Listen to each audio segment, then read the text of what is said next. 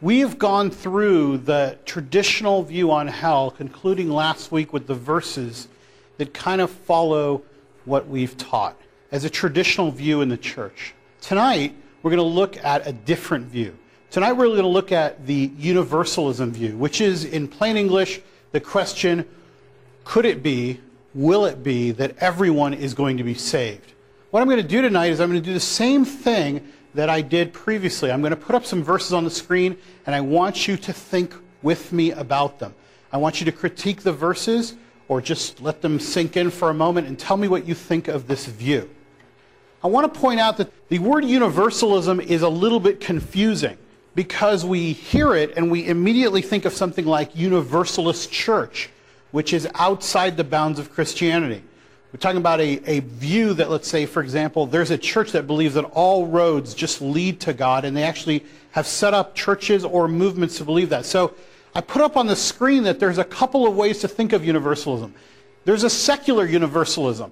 Secular universalism, for lack of a better word, is that belief that we have in the society in general, absent any religious basis, absent any theological basis, that if you die, you just go to heaven. If you ask somebody why that is, first, they might not even really believe there is a heaven. It's just kind of a belief we have in society. Maybe you could think of it almost as the way it works in the movies. So it really isn't based on a theological basis at all. It's just kind of an idea. It's a lot nicer than thinking about death resulting in rotting corpses turning into dust and that being the end. There's also a pluralistic universalism, and that comes closer to the idea, and it's still outside the bounds of Christianity, that is really the idea that all roads just lead to some sort of God, or maybe a particular God, but that all religions touch some truth of God and they all get there somehow. So in the end, we're all equally in the same boat no matter what. It's not going to surprise you that I'm not going to talk about either of those two tonight. They're way out of the topic that we're in. I've tried very hard during this series to talk about things that are in the bounds of Scripture. And we're going to stay there tonight, but that doesn't get us away from universalism yet, because in the church, for many, many centuries, there has been a tradition which I'm going to refer to, and many others do, as Christian universalism. That is, that there are Christians who affirm the supremacy and centrality of Christ, who nonetheless believe that still all people are going to be saved. And we're going to talk about where they get that tonight. And the reason I give this so much room in our discussion is because they get their basis from Scripture, and I think that's totally in bounds. We're going to see how they read Scripture tonight. So we're not going into pluralistic or pluralism, or just the idea of the syncretic ideas, which is just that everything leads to God or all things are God. We're not there. These are people who still affirm the centrality and the supremacy of Christ. Okay? Now, I'm going to define it a little bit first. So Christian universalism, some people would also call post-mortem salvationism, a fancy way of saying that after you die, you still have a chance of being saved. So you could say that God will deal salvifically with people for whatever reason who left this world without knowing Christ. That somehow death is not the end. And I want you just to think about that for a moment, because for many of us, as we've been raised in the church, our traditional idea is that you have a choice to make, but the choice runs out when you die. The opening of Christian universalism is that that choice is not taken away when you die. That's about the end of the agreement, though, among people who profess some sort of Christian universalist view. There are actually many variations of them. I'm going to point out a couple, maybe the bigger streams of thought within this. Some limit that to people who didn't have a chance to get to know Jesus. So if I could say it again in the opposite way, if you had a chance and you rejected Jesus, you don't get a post-mortem chance. That's it. You had your chance and you rejected him. They would pin that, by the way, on a verse about blasphemy of the Holy Spirit. They would say that that is a blasphemy of the Holy Spirit to have rejected Christ in this life, and that the blasphemy against the Holy Spirit is to blaspheme the one whom the Spirit testifies about. Now, I know in this group we've had numerous series that somebody said, what is blasphemy against the Holy Spirit? We've tried to look at it from different ways. I'm not prescribing it. I'm just saying that according to people who take this view, it's bolstered in their mind by the idea that because the Spirit testifies to Christ, if you have a chance to accept Christ and reject him, that's the blasphemy that Jesus is referring to that is not forgiven either in this life or the next. So they say, you get a second chance, some believe you get many, many chances, but if you reject Christ in this life, you don't get a chance. That's one view. The more common views are probably that everyone will be saved without hell. That's one view. That just everyone's saved. There's not really a description too much of the mechanism because they say it doesn't matter. Scripture tells us that everyone's going to be saved. I can't really explain the mechanism, but I know everyone's going to be saved. So we'll look at that tonight. And I would say the majority view among Christian Universalists is there is a literal hell. It will serve as a place of punishment, but it will end at some point. And for each person it may end at a different point because they are going to be saved through hell. So that was a surprising thing that some people may not recognize, that if you take a Christian Universalist view, there is a good chance, I would say in my mind a slight majority chance, because most of the writings that are coming out still take this view, that there really is a hell. This is not a way to escape hell per se, but it is a way to escape an eternal duration for hell. It is a way to see it more as a place where you will be punished. Some people would say refined. Some people might use the word redeemed. In other words, some people actually go as far as to say hell is grace, because it is another way that God will deal with people to give them another chance. So that's the view that I think we're going to adopt the most tonight, is take, at their own word, take the view that most people think. It's not that it isn't there at all. It's that people will be saved through it who were not saved through Christ originally. All right, let me show you some verses of where they get this stuff from. And I want to first show, I'm going to go through a number of verses like I've done with the traditional view, to point out that it's not like, these people who take this are reading the same scriptures that we are. They're just emphasizing different ones. So let's start here. First, they start with this premise, and I've kind of organized some of their material. We know that God forgives. Here's some verses that say that. Micah 7:18, you do not stay angry forever, but delight to show mercy. They focus on the idea that God is not going to stay angry forever. That has been said of God. Psalm 30 verse 5. For his anger lasts only a moment. Numbers 14 verse 18. It describes the Lord as slow to anger, abounding in love, and forgiving sin and rebellion. And they focus on the forgiveness even of rebellion, and that's the Lord that we serve. Jeremiah 3:12. Return, faithless Israel, declares the Lord. I am faithful, declares the Lord. I will not be angry forever. There's a prophet quoting the Lord, not just describing him, taking his words to the people. And Jeremiah 32:35 says, I never commanded, nor did it enter my mind, that they should do such a detestable thing. Now that last one seems like, okay, which one doesn't fit? Which verse is not like all the others? The last verse is significant because what the Lord is talking about in this, I never commanded it, nor did it enter my mind that they do such a detestable thing, he's referring to the practice that the Israelites decided to engage in, where they sacrificed some of their own sons and daughters to the god Moloch. And the place they decided to do this was in the place that is traditionally the site for Gehenna. And we've been talking about that word and that location outside of Jerusalem that Jesus seems to take a root word from, a physical place that everybody understood, the place of burning of bodies, the place of burning of trash, the place of desolation and desecration. And he uses a Greek word that's rooted from that word for hell. So Universalists, Christian Universalists might say, God actually says that he thinks it's detestable to do something like burn your sons and daughters. How in the world could that God, who declares it to be detestable to burn your children, turn around and then support an idea of burning his children forever in hell? How does that work, they would ask. So they start with a picture of God that says, this is who we see God to be.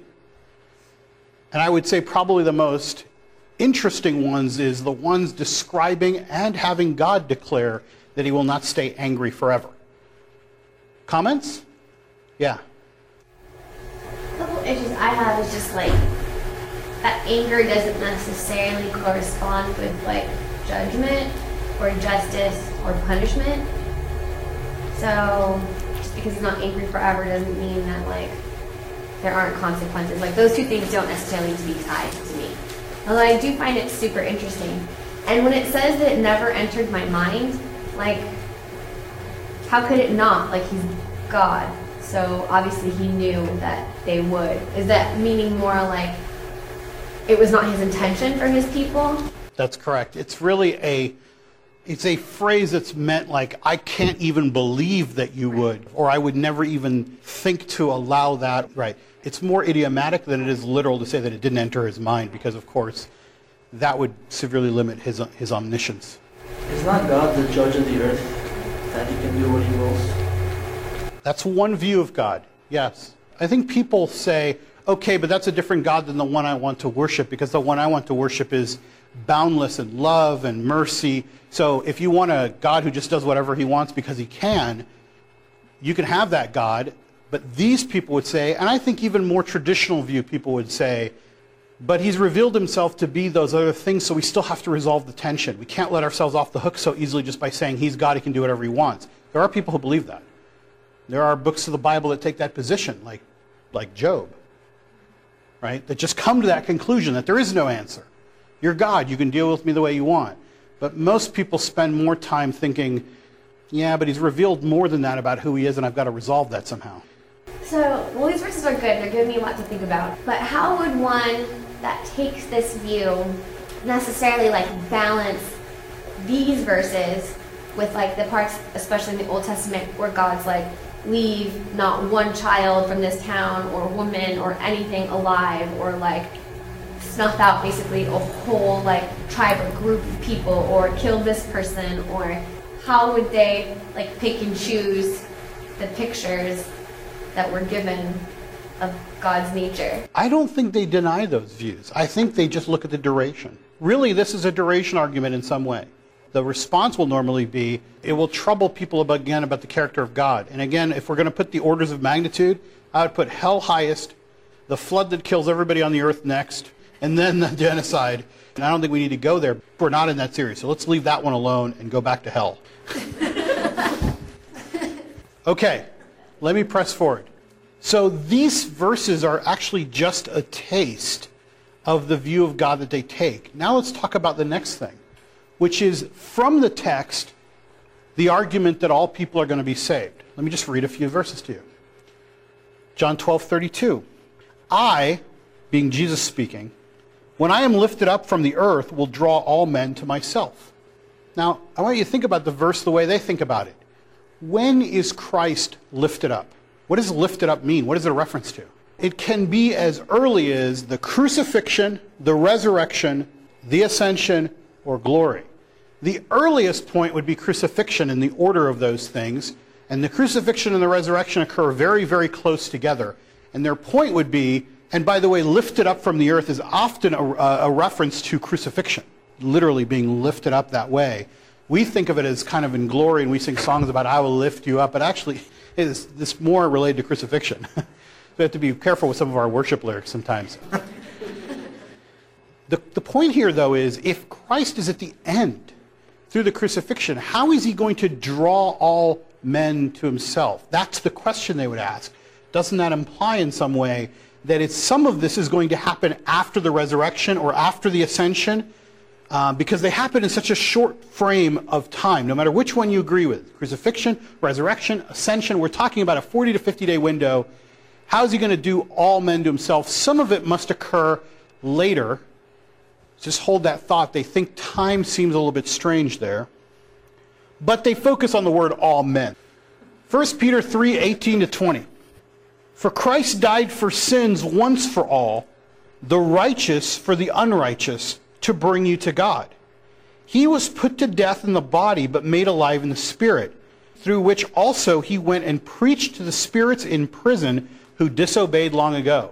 We covered this verse in our series on Ephesians, where we actually hinted at the idea that in Scripture there's this strange reference to Christ preaching to the spirits that were imprisoned, those in Hades probably, those in an intermediate state, for the purpose, what else would he preach to them of? Some people actually take the kind of vulgar position of Jesus was just going there to make fun of them. I don't see that at all. If there's some reason he's there, it's either because he's got to experience even that part of death, but the word preached to the spirits implies that he is actually engaged in some sort of preaching to the people who had died before he was on the earth. And Universalists would say, why would he do that? Why would you preach to people who are already dead? Traditionalists might respond and say, well, we don't know how it all works about people who came before Christ. Maybe this is the method. And I think that's a valid response, but it doesn't totally close the door because, again, you can have somebody say, well, if you can preach to these people, why couldn't you preach to other people? And clearly Christ is not going to engage in a vain act. Here's 1 Peter 4:6. For this is the reason the gospel was preached even to those who are now dead. So there's, again, that same concept. So that they might be judged according to human standards in regards to the body, but live according to God in regard to the spirit. So just the idea that there were people that were going to be preached to, even those who are now dead, opens the door to some of the people who say, look, there seems to be a post-mortem chance at salvation, otherwise these are vain acts. Is the preaching necessarily completely understood as an attempt at conversion or salvation and not explanation or this is why you're here or you rejected me and now you're being told why? Or the word gospel gives us that in the context because he wouldn't use that. He's not just talking about he read from Matthew, Mark, Luke, and John. He's literally saying the good news was preached to them. In this context, yes, that's what he's talking about. For the purpose of salvation. Or for the purpose of accepting Christ? Well, this is where a traditionalist will push back and say it's not clear from the context exactly what the purpose was. But I don't think that resolves it just by raising the question. The Universalists will say, well, why do it at all? Isn't the idea that just there is someone, in this case, Christ, preaching to people who are dead or who are the imprisoned spirits, isn't that by itself evidence to show that if Christ cares to do that, there must be a purpose? Because so much of what we rely on is from Christ's own words, and this seems to be a reliance on Christ's action. And that's been controversial since the beginning.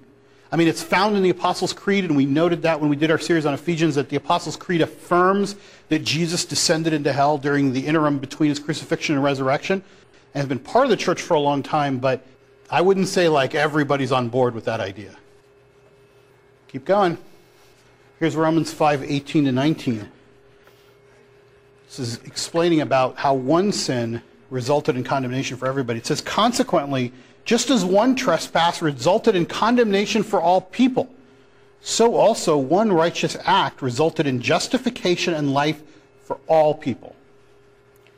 For just as through disobedience of one man the many were made sinners, so also the obedience of one man the many will be made righteous.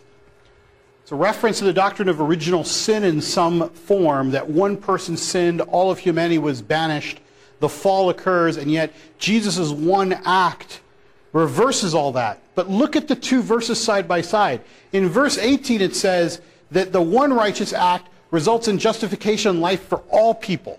If you just stop there, it would be a better thing than to keep reading, because then in the next part it says that the act of obedience of one man will make many righteous. It doesn't say all. So even in this verse that's cited, most Universalists cite verse 18. Verse 19 kind of pulls back a little bit. But you got to read verse 18 and say, what does all people refer to? On the flip side, 19 would be more troubling for those who have a doctrine of original sin. Because the question would be, all right, who would the few who didn't from Adam have sinned? So as challenging as it is would be for a universalist, it's equally challenging for someone who's like, no, all were sinners. Well, it doesn't seem to suggest that either. Yeah, I think that's very interesting because it is true that the people who hold the most to a view of hell, of a traditional view of hell, also hold very strongly to an original sin perspective, right? And verse 19 backs off both positions a little bit. And the question is always, is Paul using just parallel language where it just seemed right, or is he intentionally using all in all and then many and many? Either way, you can't pick one without the other, and they both seem to kind of temper each other. So just, there it is. Here's one of the most cited ones. It's in Philippians chapter 2, verses 10 and 11. Some people go all the way back to 9, but starting in verse 10, therefore God exalted him to the highest place, we're talking about Jesus, and gave him the name that is above every name, that at the name of Jesus every knee should bow, in heaven and on earth and under the earth, and every tongue acknowledge that Jesus Christ is Lord, to the glory of God the Father. The implication is there's no way that every knee could bow and every tongue confess unless all people are going to be saved and brought under Christ. As we looked at it in Ephesians, people would point to the passages that he brought all things and put them under Christ's feet, and that this reference to every knee is going to bow. That must mean that in some way all people are going to be brought to be under Christ. Yes? Even those in hell are under Christ, right? That's the response. That's usually the response, that if you say every knee should bow and every tongue confess that Jesus is Lord, some people, not to sound callous, but they would say, right, when you show up at judgment and you realize he's really there and you're cast into hell as a result of it, you'll acknowledge that he's Lord. Like there'll be no doubt in your mind anymore. That would be a response that would be given by a traditional view, that the fact that every knee is going to bow and every tongue is going to confess that he's Christ is not the same thing as being saved. It just means that at that point, when you appear in front of him, it's what's described as the great white throne judgment, where everyone appears in front of him. There's not going to be any doubt anymore. This isn't a question. You're not going to be writing books anymore deciding what you think. It's going to be known. Your faith will be by sight, which is something we even sing about sometimes in some of our songs, like the idea of it's not anything to believe sight unseen anymore. You will know. But it is cited a lot by Christian Universalists to say this is the position, and I think it's worth raising. Here's one that I think is pretty compelling. 1 Timothy 4, 9 through 10. This is a trustworthy saying that deserves full acceptance. That is why we labor and strive, because we have put our hope in the living God, who is the Savior of all people, and especially those who believe. Don't let the fact that we're on our 7th or 8th verse slow you down in thinking. Look at that last part. The living God, who is the Savior of all people, especially those who believe. That seems a little bit weird. That seems like everyone's going to be saved, but especially the people who believe in him.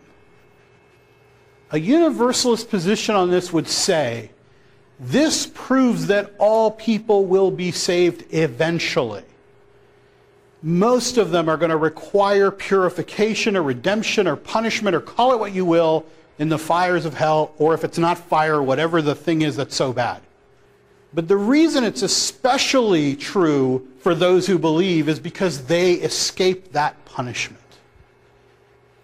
The universalist position is for Christians who accept Christ in this life.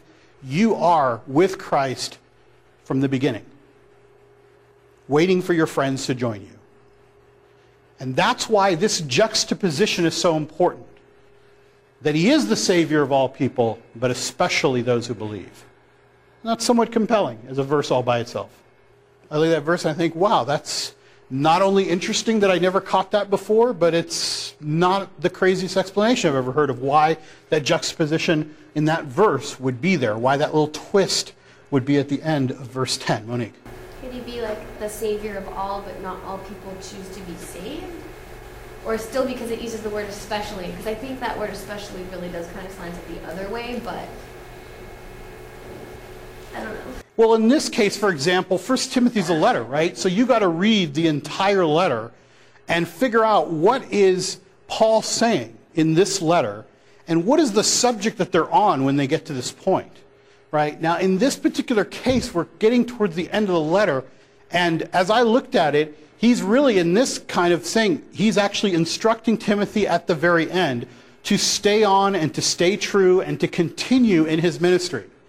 And that's why he uses the words, and that is why we labor and strive. He's giving him this encouragement at the end. And the encouragement comes in that that's why we put our hope in the living God, who's the Savior of all people. What do you mean he's the Savior of all people? Like, shouldn't you be saying, because he's going to save those who believe? Why does he go out of his way to say that other thing? But I will say that on its face, from what I was looking at, nobody that I found really took this verse to task as an erroneous interpretation. Like, none of the people in the traditional camp go, that's the craziest interpretation, and here's why. You know, I didn't read every book, too. I just read like 3 or 4, but that just seemed like that one went unresponded to. Acts 3:21. Heaven must receive him, being Jesus, until the time comes for God to restore everything, as he promised long ago through his holy prophets. There's a restoration of everything. That everything is a kind of a complete idea, that everything's going to be restored, the earth and everyone in it. Okay? Romans 11:32. For God has bound everyone over to disobedience, so that he may have mercy on them all. So universalists say, even Paul is teaching that God is going to have mercy on all of them. That one's a little iffy on the context. 1 Corinthians 15:22. For as in Adam all die, so in Christ all will be made alive. The response there is usually, well, being alive is not necessarily the same thing as salvation. All are going to be raised at some point. And again, he's talking about the people who are in Christ.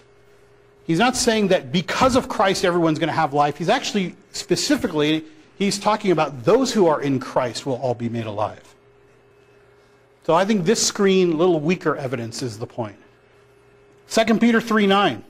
The Lord is not slow in keeping his promise, as some understand slowness. Instead, he is patient with you, not wanting anyone to perish, but everyone to come to repentance. The response there is usually, yes, that's his desire. But that doesn't mean it's going to happen. And some people say, wait a minute. Are you saying that God's desires can't come true?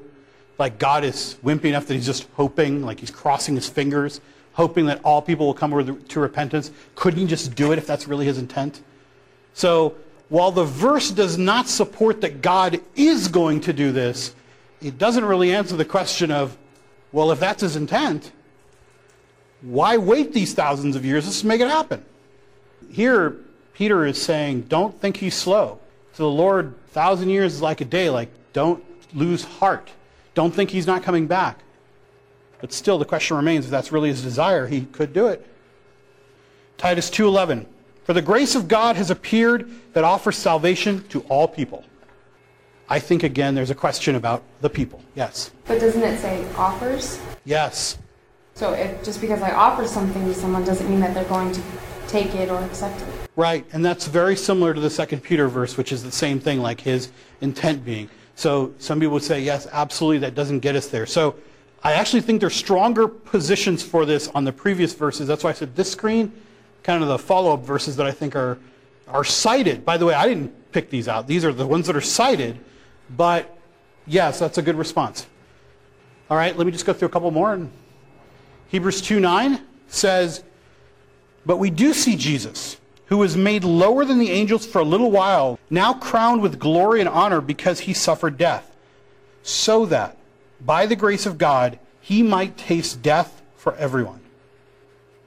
All right, getting weaker and weaker, because I think here it's just saying that he tasted death for everyone, but I don't know that that resolves the issue at all, because we're all going to die anyway. I mean, it's not like he's tasted death and we're not going to die. John 2:2, he is the atoning sacrifice for our sins, and not only for ours, but also for the sins of the whole world.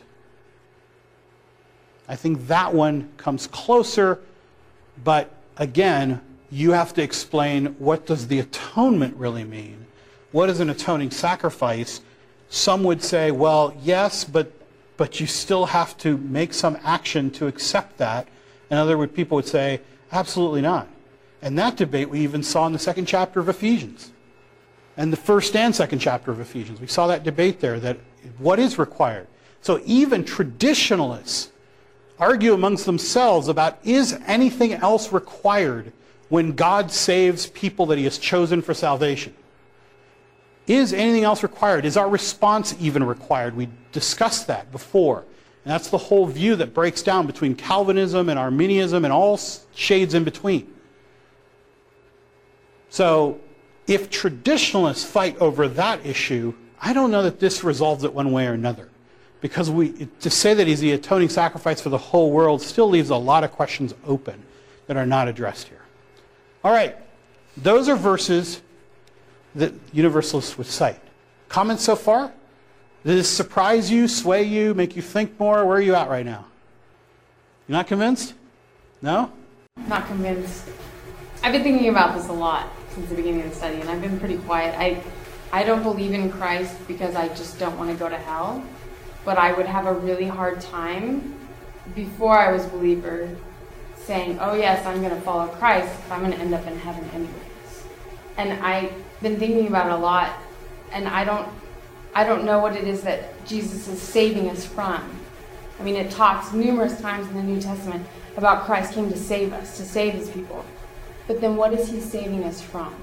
Because I can very well be a good person and do a million things that do not break the law of the land, but at the same time go against everything, that Christ tells me not to do. And then I'm still a good person, and then I'm still going to end up in heaven.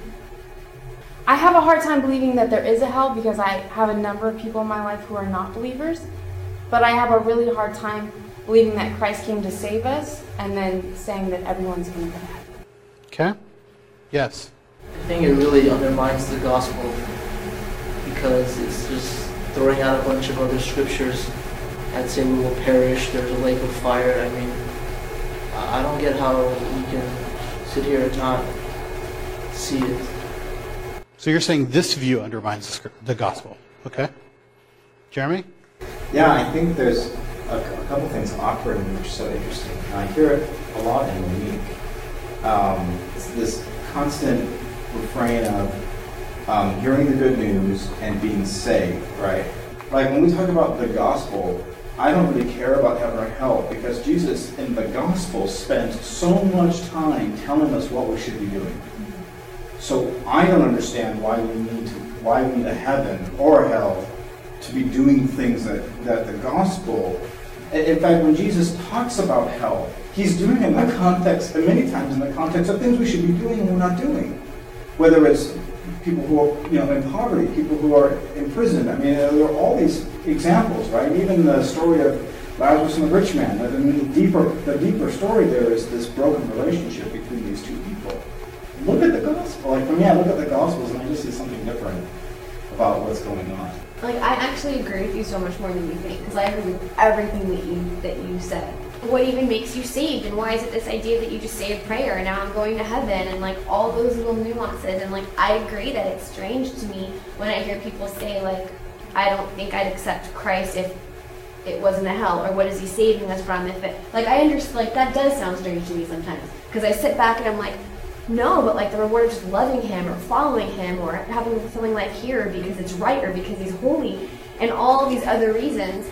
And I personally do think I lean more towards that there is a hell, but I am open and I'm like earnest. And that's why I'm like wanting to know like just the answers to all these questions, because if there was a way that there isn't a hell or that it isn't permanent and we all get saved, I'm the Christian that's like, oh my God, that's awesome. Like that would be amazing. If I died and found out that everyone else that wasn't a Christian somehow still could know God afterwards or whatever and be saved, I would be thrilled.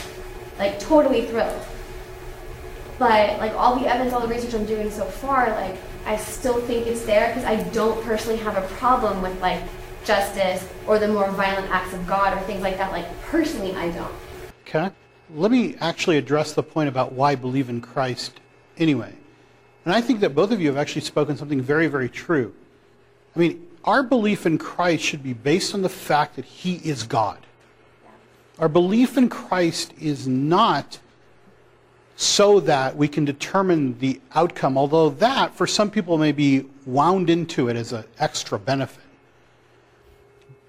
If Christ is God, and if our study of Ephesians tells us anything, then being unified with God is the purpose for which we were saved, to be in Him. To be unified with one another and to be unified with Him, we are literally invited to join the unity that He shares. As part of the triunity of God, we are brought into that to be partners with Him. That's the reason that we should believe in Christ and accept Him as God, because it puts us in that position of living aligned with the way we were created to live in the first place. Not later, but immediately. Now, Paul talks about salvation in 3 tenses.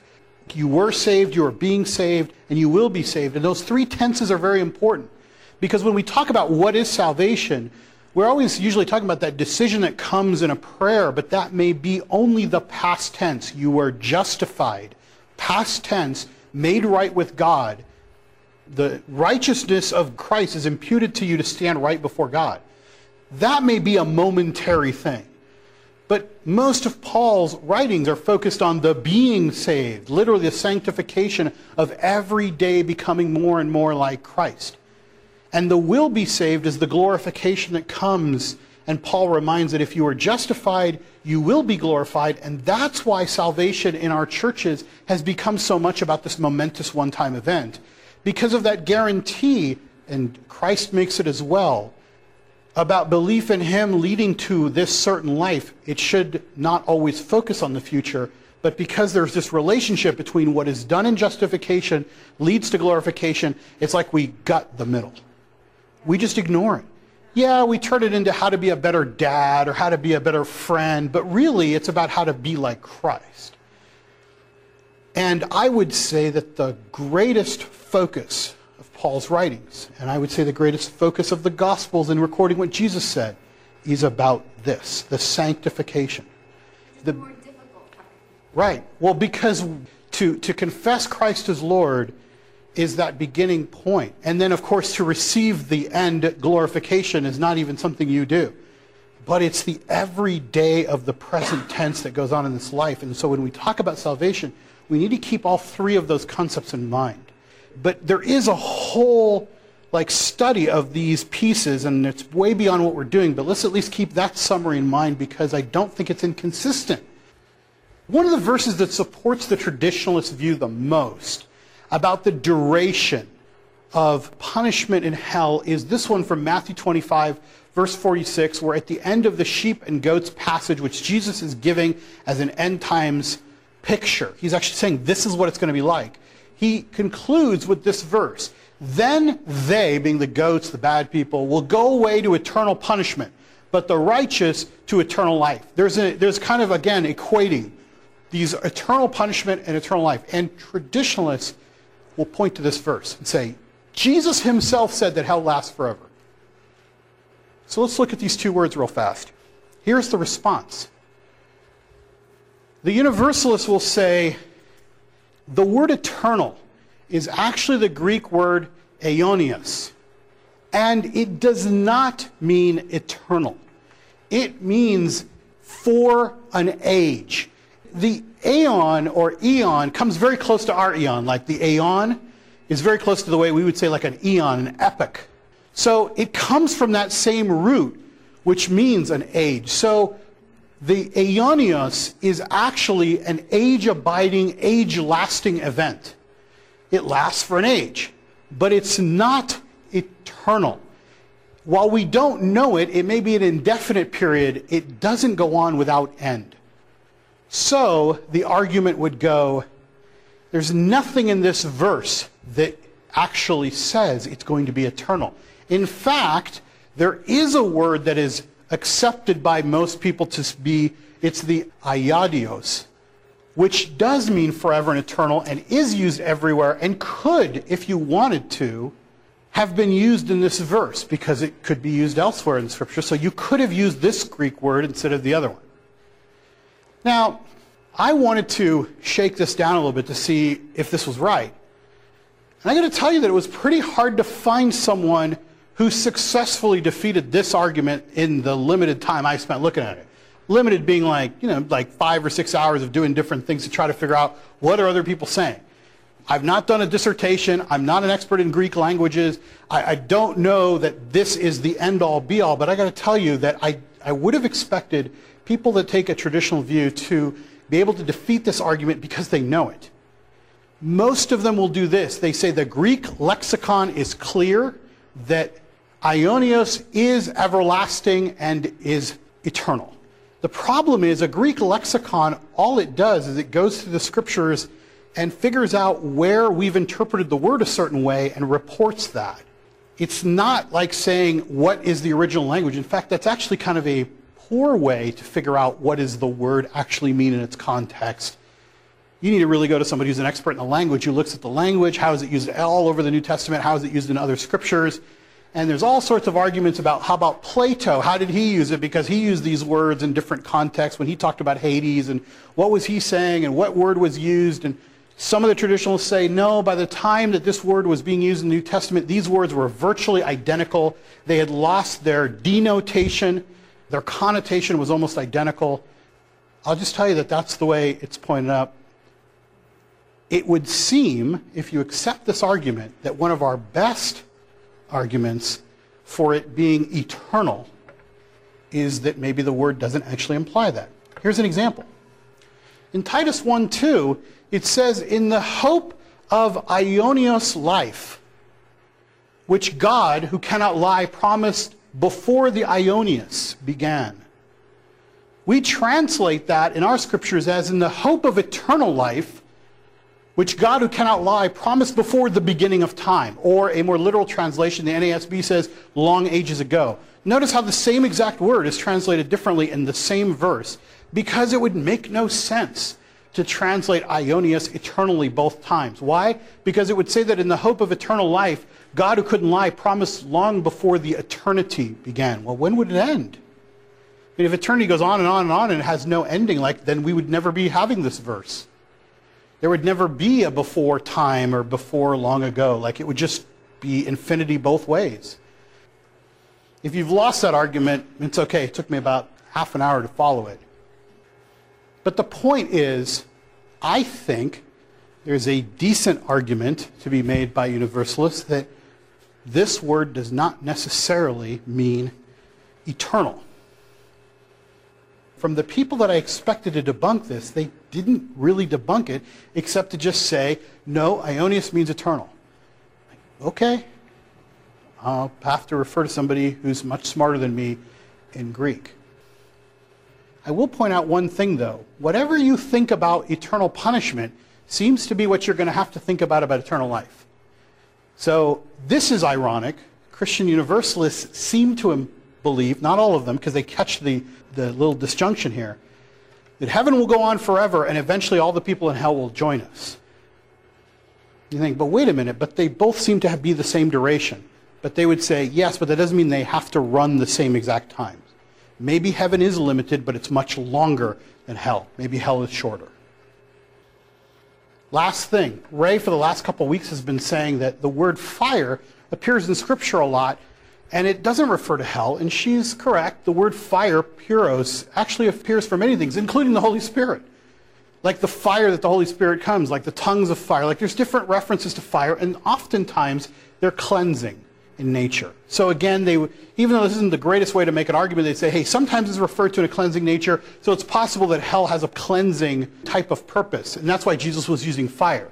The problem with that argument is Jesus seemed to make it it's not cleansing like you taking a bubble bath. I mean, he was saying this is really painful stuff that you want to avoid. So I think just saying that the word fire is used in different ways, I don't think resolves much, but they do make that argument. One crazy one is that brimstone and sulfur that's referred to in Revelation really is the word theon, which is really the same root as theos, and they say it's the same root as God. So basically, they're saying that when you go through fire and brimstone, you're really going through purification and a pleasing incense to God that's actually cleaning you so that you can prepare yourself for heaven. I think both of these arguments are, in my opinion, they're weak, and they were not made by somebody I would really look at to be very scholarly. The previous arguments were. I take them much more seriously. I think these are more lay arguments that are being made, but they've been very popular lately. Because I think people are looking to grasp onto any idea that would say, get me out of this idea that God's going to torture people consciously forever because they didn't believe in Christ. And that brings me to the last point, which is this one. Probably the best person who advocates this position the most clearly is Nels Ferre. Well, let me explain why I'd even put up a quote by this guy, because you know I don't just like to put up quotes by people unless there's a reason. We've been looking at things from Scripture, textual arguments that actually cite verses or that are just saying you've interpreted the text, the actual words, incorrectly. Now we're moving to the second argument. I've only got one slide on that. And that second argument is, yeah, there's just some people who don't like the idea of God torturing people, and I think he best expresses kind of the view behind it. He says that God is unconditional, uncaused, groundless, uncalculating, spontaneous love. Love for enemies if need be. It's an intrinsic, inseparable part of agape. Universally, unconditionally, and eternally. He goes on to say, if eternal hell is real, love is eternally frustrated, and heaven is a place of not only the church's but also God's mourning and concern for the lost. That is the reason that heaven can be heaven only when it has emptied hell, as surely as love is love and God is God. Yes? How does he know God's going to be mourning? His ways are higher than our ways. And that's why I call it the theological basis, because what this is putting the text aside, putting aside the arguments. This is a belief about who he believes God to be. And you're right, you could ask that question openly and say, well, what is the basis of your belief that God is going to mourn for the people who are in torment? Just like Monique's question was, and this person is giving the answer. They're saying, if hell is real, we're going to be eternally frustrated in heaven because we're supposed to be about love, even love for enemies, and there's no way that we could see that through if we know that there are people in conscious torment at the same time. That's the view. I can't believe that heaven could be heaven. I can't believe that God could be love and tell us to love enemies if he himself is going to torture them. Now, I use the word torture over and over because that's the objection. A traditionalist would say that that is the punishment they deserve. You know, call it whatever you want, but you deserve it and it's punishment and there's no escape for you because the only people who escape it, by the way, everyone deserves it, but the only people who are escaping this are the people whose name is found in the book of life. And there was only one way to get that to happen. That would be the traditionalist view. By the way, news flash this week. I should have announced this at the beginning, because if any of you are Southern Baptists, you're not allowed to be in this room anymore. This week, the Southern Baptist Convention, they came out this week in response to Rob Bell's book about love wins and all this crazy talk about universalism and all this crazy talk about annihilationism, and they wanted to make it clear that no, hell is conscious eternal torment for those who do not accept Christ. That's it. So if any of you are SBC members, you got to let me know. I should have gotten a note from your parent, let you sit in here or whatever it is that they, or from the church denomination or something like, you're not allowed to be here. It's kind of like when they let you go from sex ed because they're not allowed to talk about it. All right, anyway. Monique. It's funny that you just said that, because what saddens me is, like, I think this is important, and it's an important journey for each of us spiritually to make an answer, like you said, for what we believe. It's important to talk about these questions and, like, to bring it up and to struggle through it, but we're one body in Christ, and we're supposed to be united. And I honestly, and this is just my opinion, but I honestly don't think that the belief in whether or not hell is eternal or existent in any way defines as to whether or not you're a Christian or love Christ or are saved. Like, I just don't think it's one of those tenets that should, like, define us or separate us. Like, yeah, that Christ was the Son of God, sure, something like that. But something like this, like, I don't understand why people obsess over it. And that, I think, is what, like, really breaks my heart. Like, I really don't like seeing that within the church. Okay. Yes. How do you draw the line between, like, I guess they call it apostasy or heresy? You know, like, if it's the divinity of Christ, okay, but if it's about hell or something else, like salvation, okay, but, like, how do you do that? It's a very difficult line to draw in this case. I'll be honest with you. I said at the beginning that universalism is not new. It goes back to Origen, right? So Origen, first formulated this in the 2nd century, second into the 3rd century. In the 5th century, the church formally ruled that Origen's view of universal salvation was heresy. Okay? So one way is you just have a church council, they just decide. I don't think that's terribly helpful, though, to where we are today as a church. I think the difficulty comes in trying to determine what issues really should divide us. You mentioned the divinity of Christ. Like, I've often said that we should only split on the fundamental issues. All issues, even on the essential doctrines, we can split over. And everything above that, no matter how strongly you hold those opinions or persuasions, you shouldn't be able to split over them. Of course we have. But the problem in this one, it makes it so thorny, is a traditionalist will say, this is not just about hell.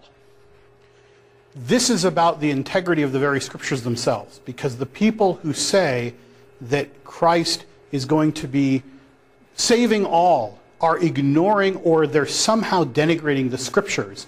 So we are now splitting over an essential doctrine because you're not just talking about hell, you're talking about whether it comes from the scriptures. To respond to that point, I would say this. That's the reason that I picked most of these verses out of the scriptures tonight and didn't go outside of them. Because I want to show that people who take a universalist view try very hard. There's some that are out there, okay, but I would say a great number of them try very hard to stay within the bounds of Scripture and to argue from the Scripture something they believe about God. And I don't see any of them, at least the mainstream people, denying the divinity of Christ, denying his centrality, denying his supremacy. They're just differing about the duration of hell. In fact, most universalists these days do not even deny hell exists. There are some, like I said, who do. Some say this doesn't exist. Or Christ is just magically going to save everybody just because he died on the cross.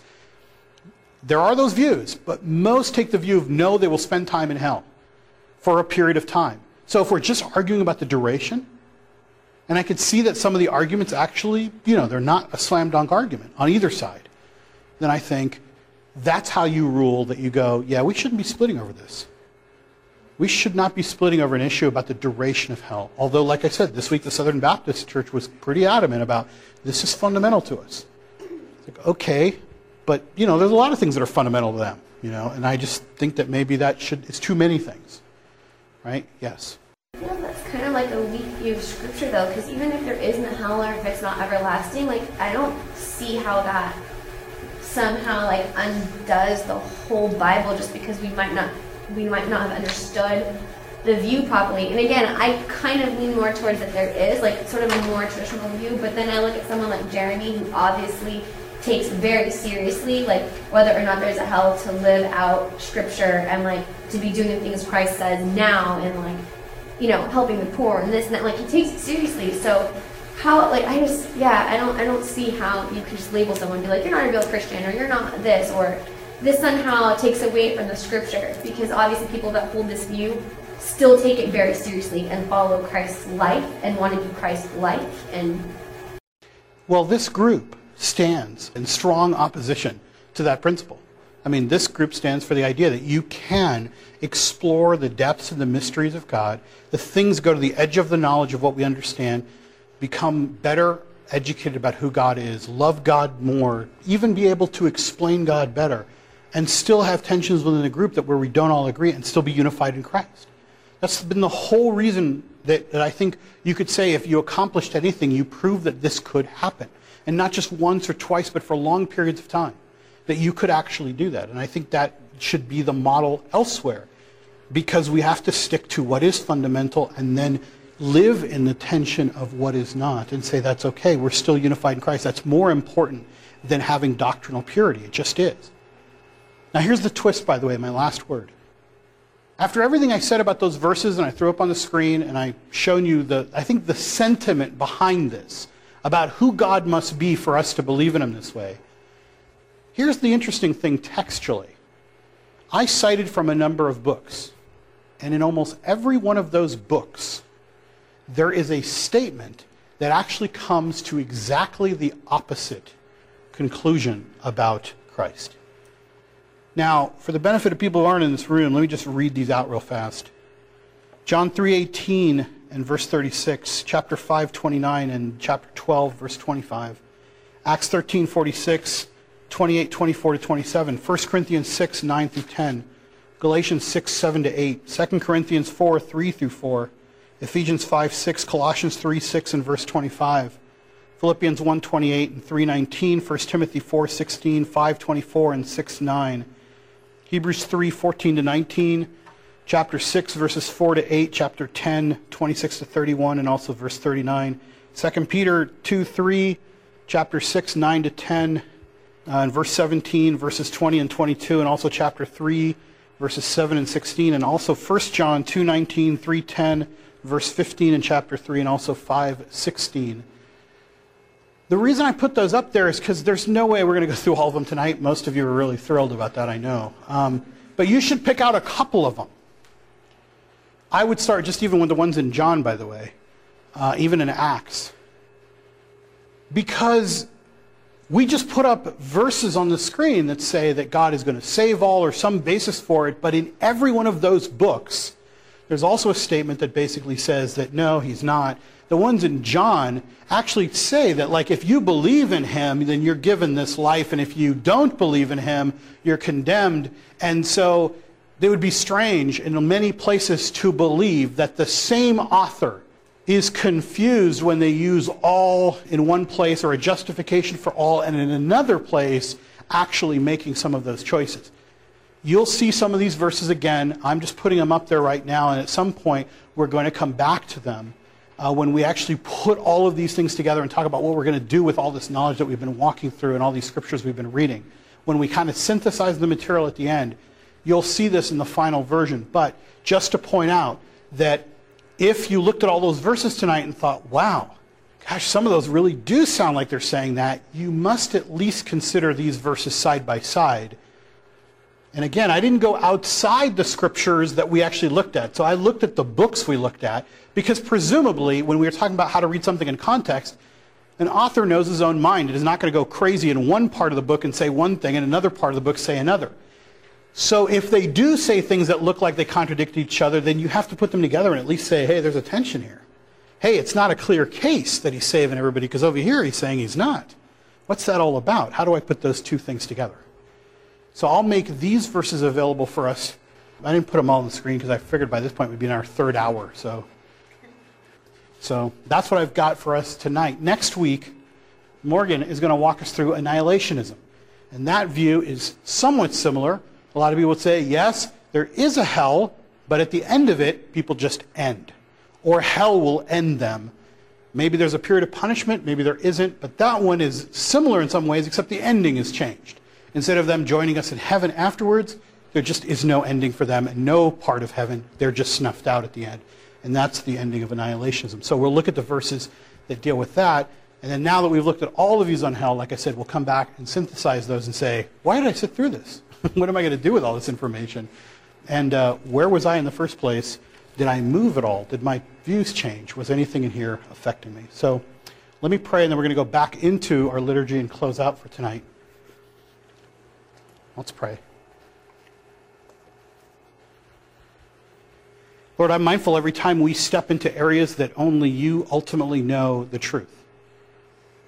And I thank you, Lord, that we can sit in this room and peer into things that we have absolutely no idea about. And yet we know, Lord, that you give us glimpses, revelations of who you are and the things to come. May we never be arrogant enough to assume that we have everything figured out about the infinite, about the eternal, about the things that no one has been able to glimpse and come back and report to us about. At the same time, Lord, we want to be serious people who believe and understand your word and are able to speak to others about it intelligently, lovingly, and to be able to give a reason for the hope that we have. Lord, give us patience. There are moments even in my own study when I'm looking at all these things and I think, I don't know that I care anymore. But Lord, you cared enough to talk to us about it. May we take seriously the opportunity to understand what it was that you were revealing about yourself and how seriously you wanted it to be revealed to others through us. Pray this in your name. Amen.